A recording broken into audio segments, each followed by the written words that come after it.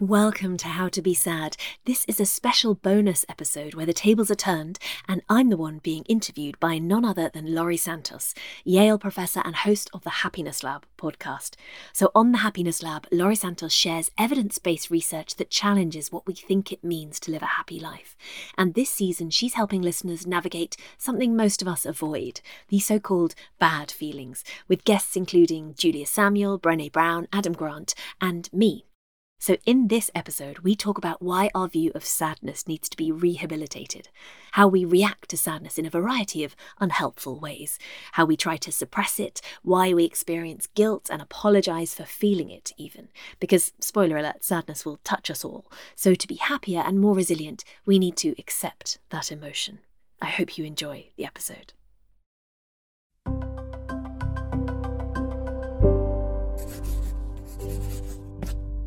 Pushkin.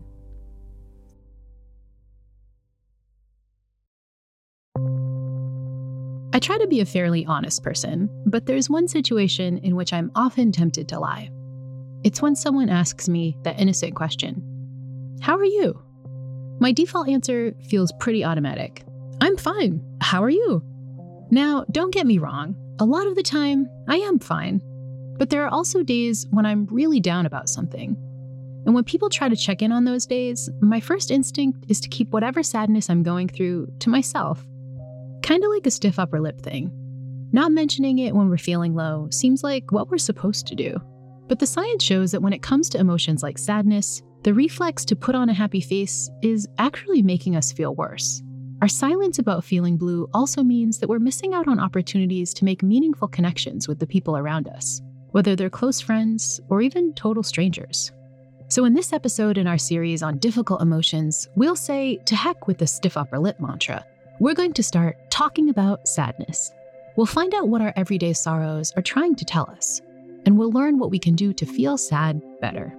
You're listening to The Happiness Lab with me, Dr. Laurie Santos. Our guide today into the world of sadness is journalist Helen Russell. Helen is the author of a recent book entitled How to Be Sad: Everything I've Learned About Getting Happier by Being Sad Better. Before Helen got into the sadness beat, she spent a lot of her journalistic career writing about happiness. She penned a lot of magazine articles that made achieving happiness sound like a holy grail. I've been working in women's magazines for about 12 years at this point, and every feature in some way or another was really at its core trying to look at how we could get happier. And it felt as though that was something we were all aiming for, but none of us were quite getting there. And I was living in a big city, it was a big stressful job and a stressful life and living at a fast pace, as many people do in cities.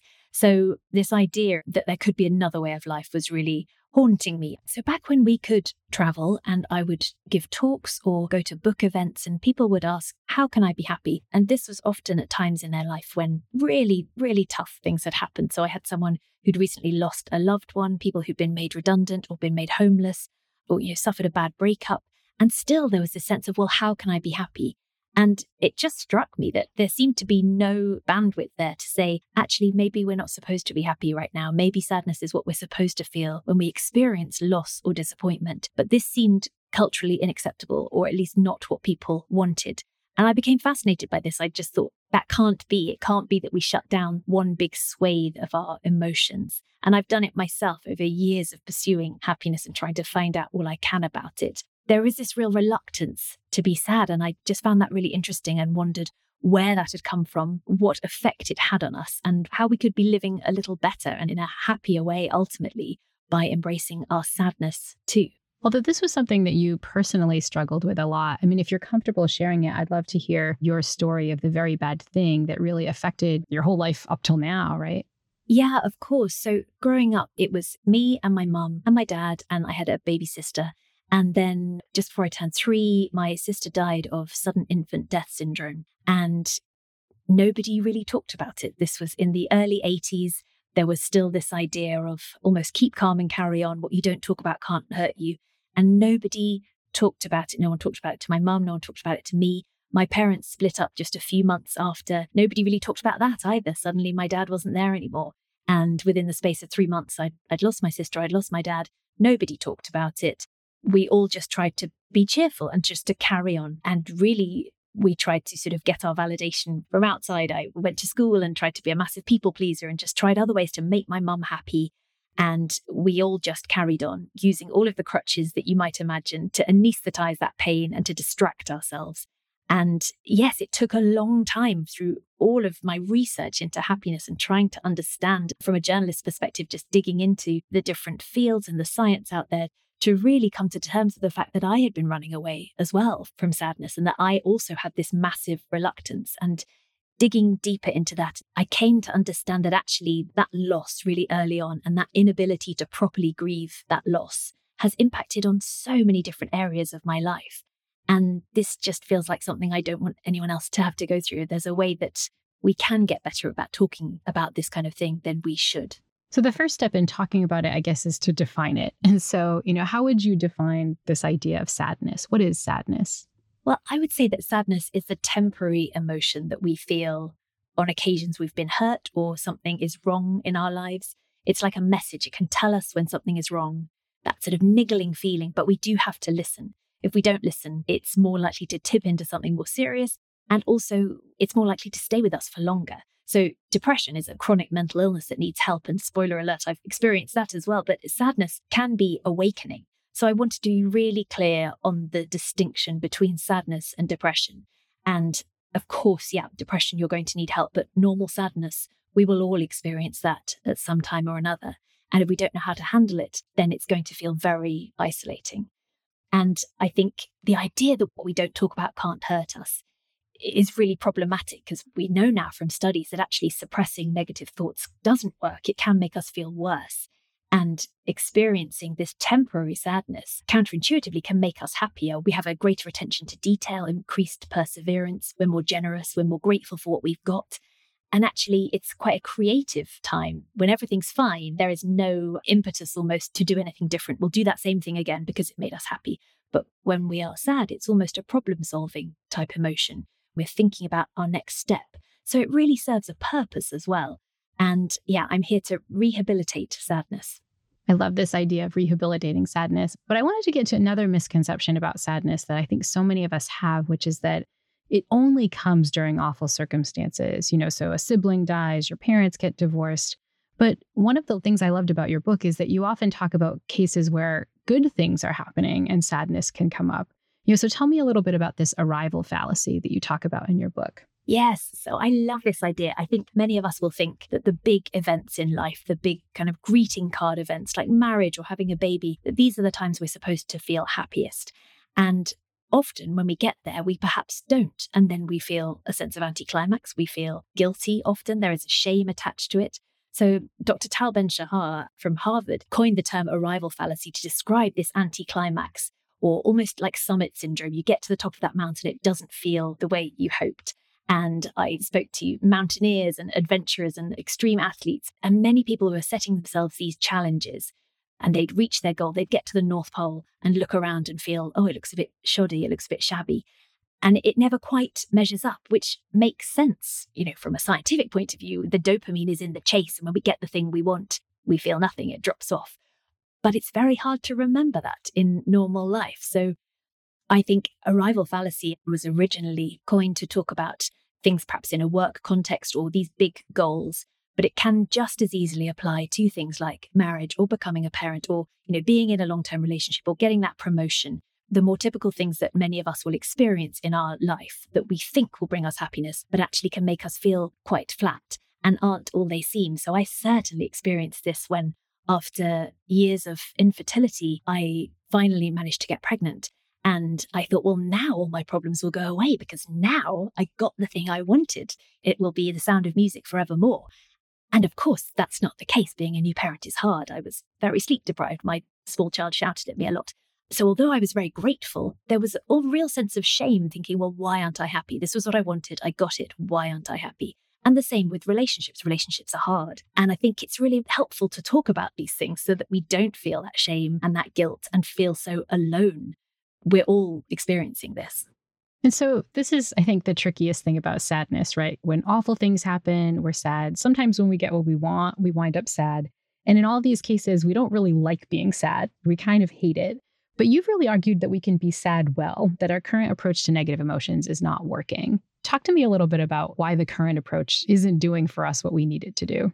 So the Harvard psychologist Daniel Wegner famously led a thought experiment in 1987 where subjects were told not to think about white bears. This was inspired by Dostoevsky, the Russian writer, who wrote, "Try to pose for yourself this task, not to think of a polar bear, and you will see that the cursed thing will come to mind every minute." And so he started doing these tests that if you ask someone not to think about something, they will think about it more, and found that actually trying not to think about difficult emotions can backfire spectacularly. So it's not just that we perhaps don't want to feel sad. There's no point resisting that sadness because it will pop up somewhere. There's no getting away from it.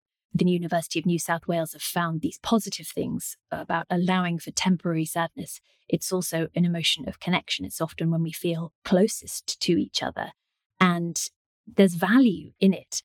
You know, Darwin denied the usefulness of tears, but actually studies now show that when we cry, we lower our levels of cortisol, we are soothing ourselves, we're expressing our emotion. So it all has a value. And I think culturally, we can learn a lot from the way other cultures handle their sadness. So you say we don't want to feel sad, but actually that's a particularly American point of view. Americans are outliers in their desire to minimize and avoid sadness at all costs. Whereas in other cultures, there is more of an acceptance of sadness. In East Asian culture, for example, it's more accepted that you can feel happy and sad at the same time. There is more nuance, more ambiguity, more granularity. I spoke to researchers in Russia where actually there is real value placed on being sad. It's considered quite a positive thing.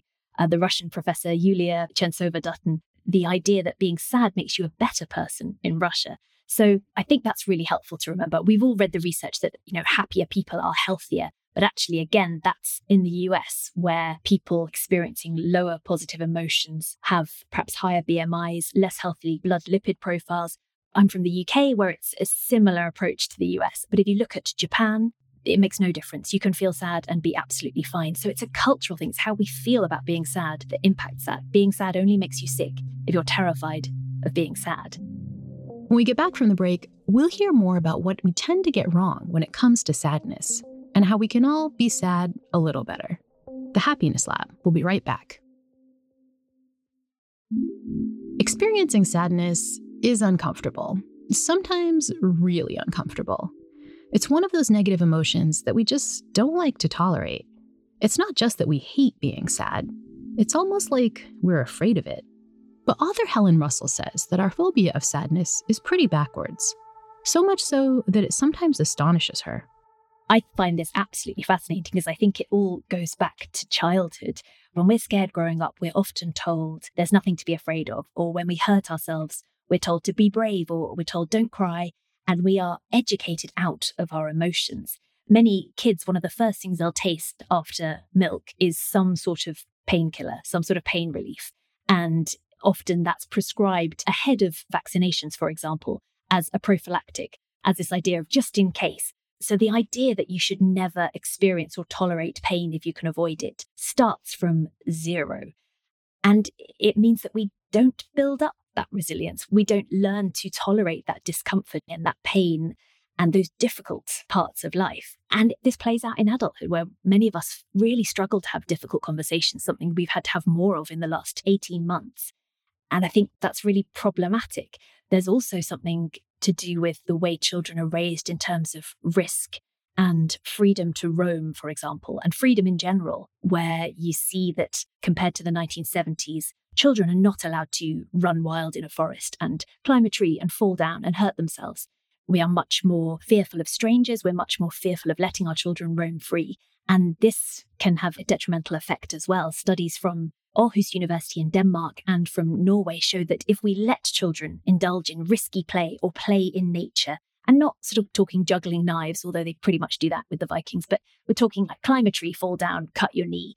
That's really helpful in terms of building resilience and reducing psychiatric problems in later life. And it's something that is sort of minimized, is not really taken seriously. So, the idea of the mollycoddling of the American mind, we see that in action in every playground around the US and in the UK right now.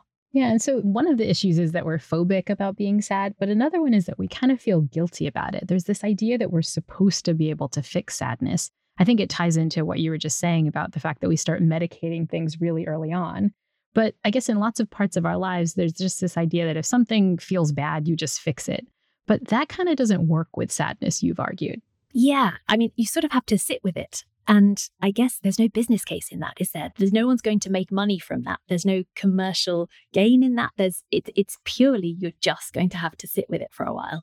And I'm not talking, long-term things where you are feeling really low and you are meeting criteria for depression. I'm talking normal sadness. It is uncomfortable and we do have to sit with it. But as you say, there are things that we can do that will help. So music, we know that music has been shown to reduce stress and depression and anxiety, but actually music can be a really good companion in our sadness. So we're not trying to minimize that sadness or ignore it or numb it out or push it away, but we can feel less alone. And I think the same is true with books as well. You have that empathy. You're reading about a character that's going through something perhaps similar or perhaps completely different, but you're also putting yourselves in their shoes and feeling their sadness. So that can be a really helpful thing when we're feeling sad. We're not pushing it away, but we're going with it with a companion of sorts. I love that idea. So a third thing that can sometimes happen when we're feeling sad is that we experience sadness and we feel ashamed. We tend to view sadness like we're a total failure. And this was something that you experienced after your fertility treatments, correct? That there's this idea it's not just kind of shameful in this odd way to go through that, but it's also shameful to be sad about it. Yes, I mean, to be fair, I was also having my legs in stirrups, naked from the waist down, about 3 times a week for fertility treatments. And so shame is such an interesting one because it makes sense. Shame has a purpose in terms of encouraging us not to do things that will mean we are ostracized from the group. It's a social thing. I have been socialized not to be naked from the waist down with my legs in the air. That has helped me get through many things in life. Unfortunately, I had to go through it at that point to have the babies, which society was also telling me I should have. So I felt shame about that as well. But it's a really difficult one. And then, as you say, shame about feeling our emotions, I think is really problematic. I spoke to lots of people who'd experienced tough things in their lives. And I spoke to a woman who had lost a child. And she described telling someone she hadn't seen since she'd lost her baby and having to almost support this woman, this sort of well-meaning woman who was just so sad to hear about what had happened. But then she became embarrassed. And so having to apologize for feeling sad and feel a sort of shame around it just seems an extra burden at the very time when we really don't need anything else to be dealing with. So yeah, shaking off a shame and not apologizing for our sadness. By all means, apologize if you've done something wrong, but no one should apologize for feeling. So I think that's something we can all be aware of and watch in ourselves and other people as well. And so these are the kinds of ways we get sadness wrong. We feel guilty, we feel ashamed, we're scared of it. But you've argued that with the right strategies, we really can be sad better. I wanted you to share the story of your mom that you shared in the book, the idea of the washing machine breaking, for what it tells us about social connection and how that can help us be sad better. Yes, so my mum was feeling very alone. She had lost her daughter, she had lost her husband, and there was almost this idea that her grief was contagious. So the other mums would barely speak to her. And she just felt completely alone, stuck with me, with a little 3-year-old at home. And she told me years later, in a very matter-of-fact way, well, of course, that's why I ended up talking to the Whirlpool man. And I said, sorry, what was that? And she said, the Whirlpool man. I had no idea what she was talking about. And she said, well, after your sister died, I didn't know who I could talk to. Nobody wanted to talk about sad things. I was expected to just carry on. And so at the time, she had a service contract with the washing machine and it broke down. And the guy had come to fix it. This one service guy had come whilst she had been pregnant with my sister. When my sister had been tiny, he'd had to hold her while she made a cup of tea or popped to the bathroom or something. And she just felt she needed to speak to somebody who had met her, who had known her, however fleetingly.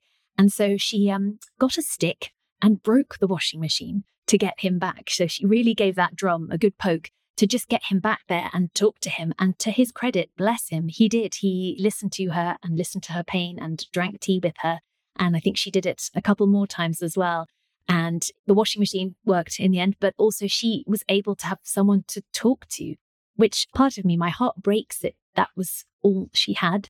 But also the kindness of strangers, just warms my heart, this idea that this guy with no connection to our family just really helped my mum when she was at her lowest ebb. I will be forever grateful to him. And I think we all know someone like that. We all have a whirlpool man of one kind or another, someone, a stranger, kind person who has helped us when we're feeling at our most low. And once I'd heard this from my mum, I started speaking to psychologists about it. And they shared as well that especially with the lack of access to talking therapy for so many people, that really the important thing is speaking to somebody who will listen. They don't have to be a professional. It's speaking to somebody who will listen without interruption, without judgment.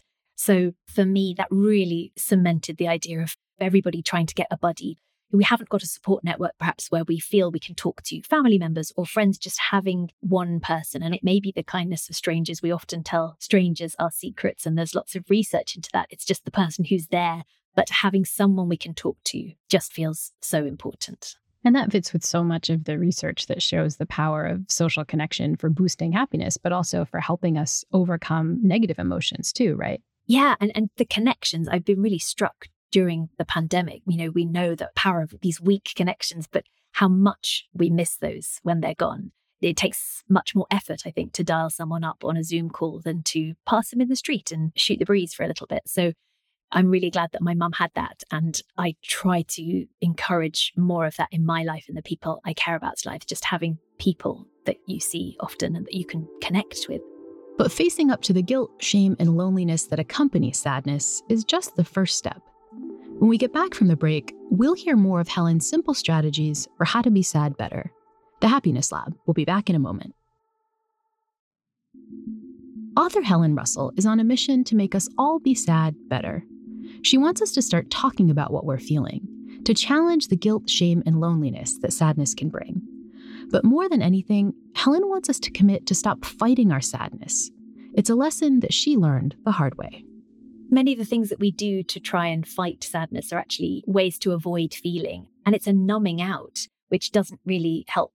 If we attempt to deny or block out a spectrum of our emotions, we can dissociate from ourselves. And if we're taught that being sad is bad, we dissociate from that feeling. And there's strong links between dissociation and addiction because we try to anesthetize ourselves or numb out our feelings. So for me, as a teenager, it was busyness and school, and then it was alcohol, and then it was not eating enough, and then it was exercising too much. I was dogged in my determination to self-destruct because it was just this sort of, I cannot stop, because if you keep yourself busy to avoid pain, the moment you stop, the sadness will come flooding back. And I did not let that happen.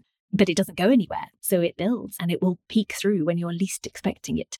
So yes, my teenage years and my 20s are somewhat of a blur. And I was a journalist at the swan song, I'd say, of the daytime drinking, big long lunches, a lot of money in publishing. It's not like that anymore. But yeah, I would go on press trips and it would just be partying hard, which I'm a small woman and it did not go well. And I was not able to cope with that at all. Even sometimes coping strategies that seem good on the surface are really bad. You mentioned this with busyness in school. This is one that I definitely have. I think, the times that I'm experiencing the most sadness, the most other negative emotions tend to be the time that I become like most workaholic. Like I'm just pouring my energy into like work.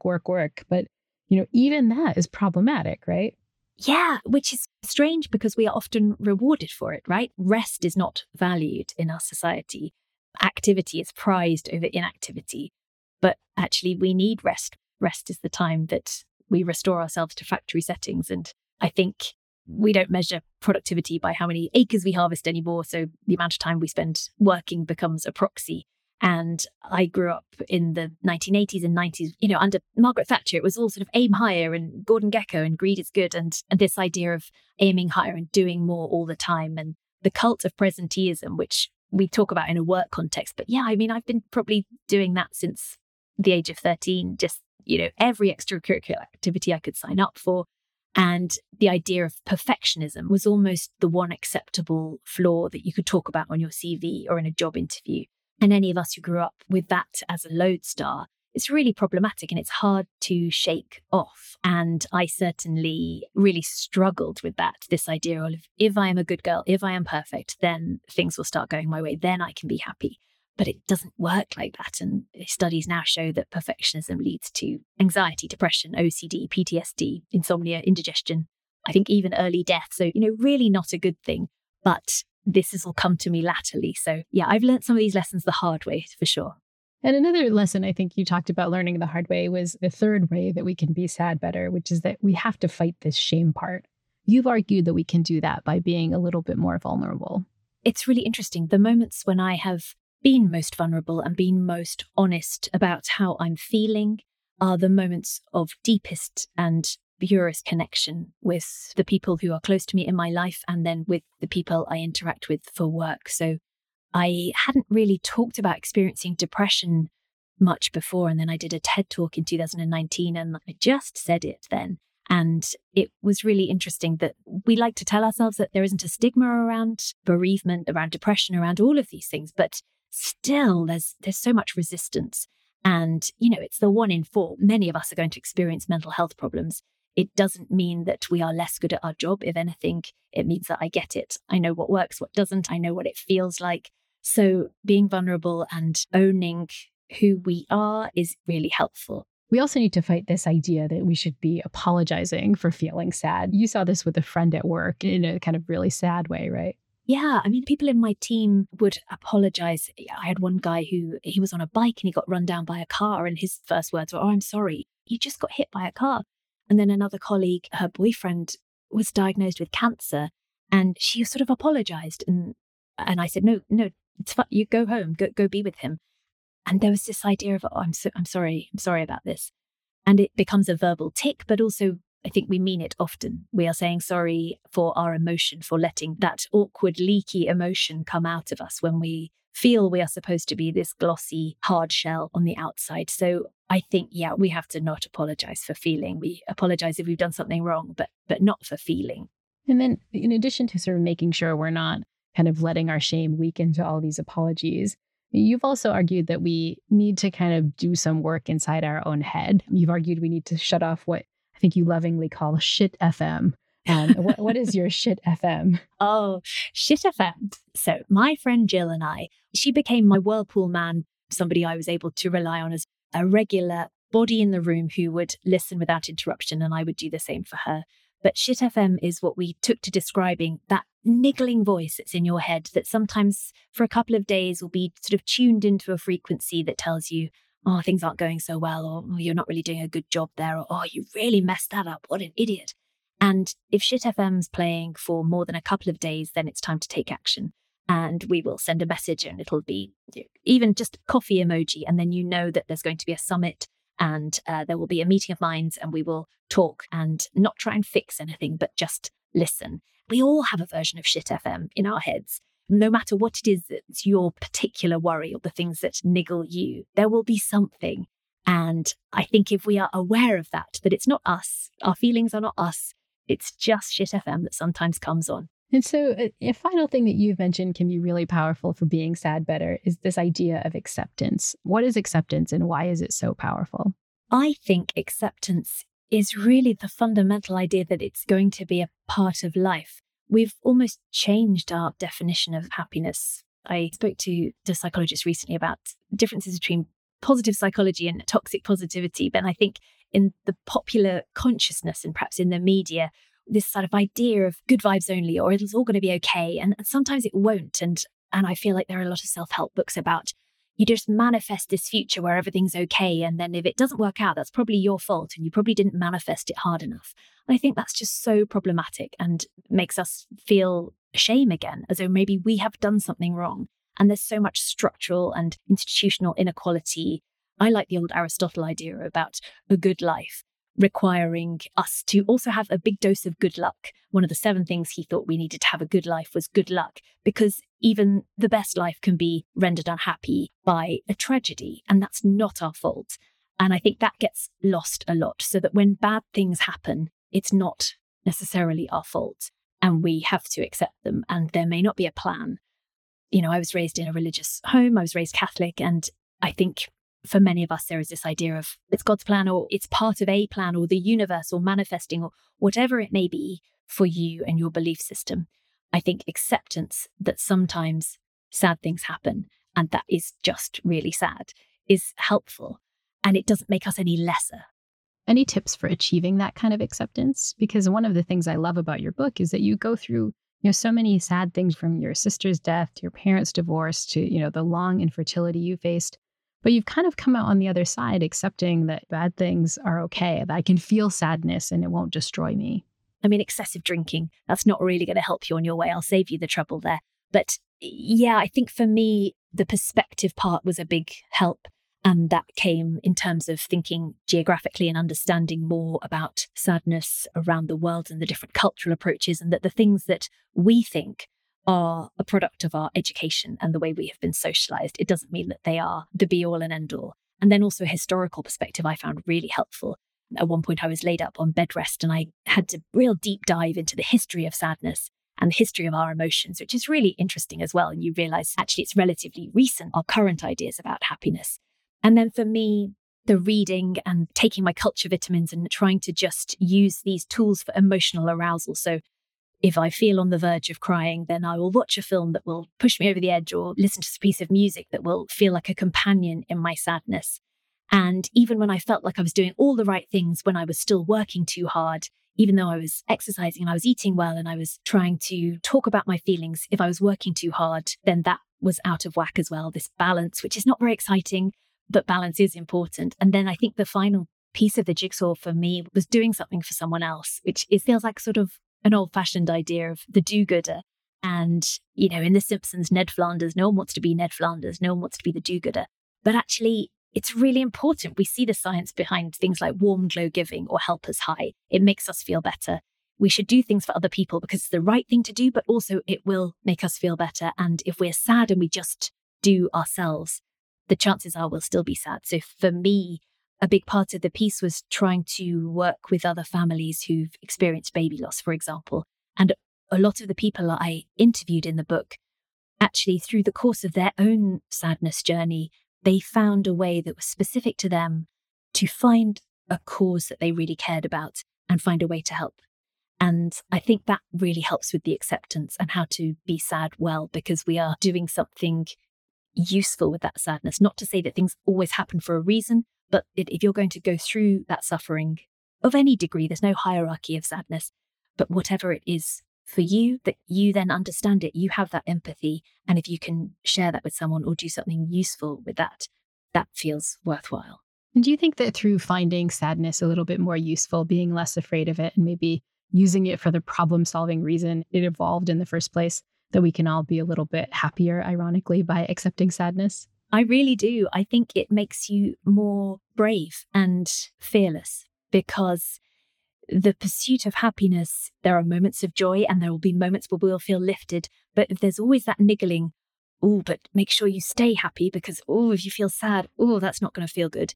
If you're not afraid of sadness, it's incredibly liberating and you can live your life, really, and you're going to experience greater highs because you're not afraid of those lows as well. So yeah, I do think the science bears out in my experience that actually, if we allow ourselves to experience sadness, we can be happier too. Hearing Helen describe all the ways we get everyday sadness wrong made me realize that I need to commit to dealing with sorrow in a more productive way. It gave me hope that we can all be sad better. After talking with Helen, I'm going to try to notice when I'm feeling sad and watch for those times when I'm using hyper-busyness to block it out. And if I recognize that I'm feeling particularly avoidant, I'll see if I can commit to just gently sitting with my feelings for a couple minutes. I'm also going to try being more honest with the people around me when I'm feeling blue. I'm going to try to open up more when one of my metaphorical whirlpool repair dudes provides a caring ear. And I'll remind myself that I can be the whirlpool repair gal for those I care about. I'll start by becoming more curious. When I ask that standard, "How are you?" question, I might even offer a bit of a follow-up. I mean, how are you really? I hope you've learned some strategies today that you can use to feel sad better. And I hope you'll come back to join me for the next episode of The Happiness Lab with me, Dr. Laurie Santos. If you love this show and others from Pushkin Industries, consider subscribing to Pushkin Plus. Pushkin Plus is a podcast subscription that offers bonus content and uninterrupted listening for only $4.99 a month. As a special gift to Pushkin Plus subscribers, I'll be sharing a series of 6 guided meditations to help you practice the lessons we've learned from our experts. Pushkin Plus is available on the show page in Apple Podcasts or at pushkin.fm/plus. The Happiness Lab is co-written and produced by Ryan Dilley, Emily Ann Vaughn, and Courtney Guarino. Our original music was composed by Zachary Silver, with additional scoring, mixing, and mastering by Evan Viola. Special thanks to Mia LaBelle, Heather Fain, John Schnars, Carly Migliori, Christina Sullivan, Brant Haynes, Maggie Taylor, Eric Sandler, Nicole Morano, Royston Preserve, Jacob Weisberg, and my agent, Ben Davis. The Happiness Lab is brought to you by Pushkin Industries and me, Dr. Laurie Santos. To find more Pushkin podcasts, listen on the iHeartRadio app, Apple Podcasts, or wherever you listen to your podcasts. Thank you so much for listening today. If you enjoyed this episode, check out the rest of the Happiness Lab podcasts and join me with a very special guest on how to be sad next week to learn more about why being sad may be the key to a happier life. Please do rate, review and subscribe so you never miss an episode. And How to Be Sad, the book, is out now in paperback in the UK. I would love to hear what you think. Onwards and upwards, I have tissues, I have tea, I have fresh pillowcases. We'll get there. Take care. I hope you're doing all right today.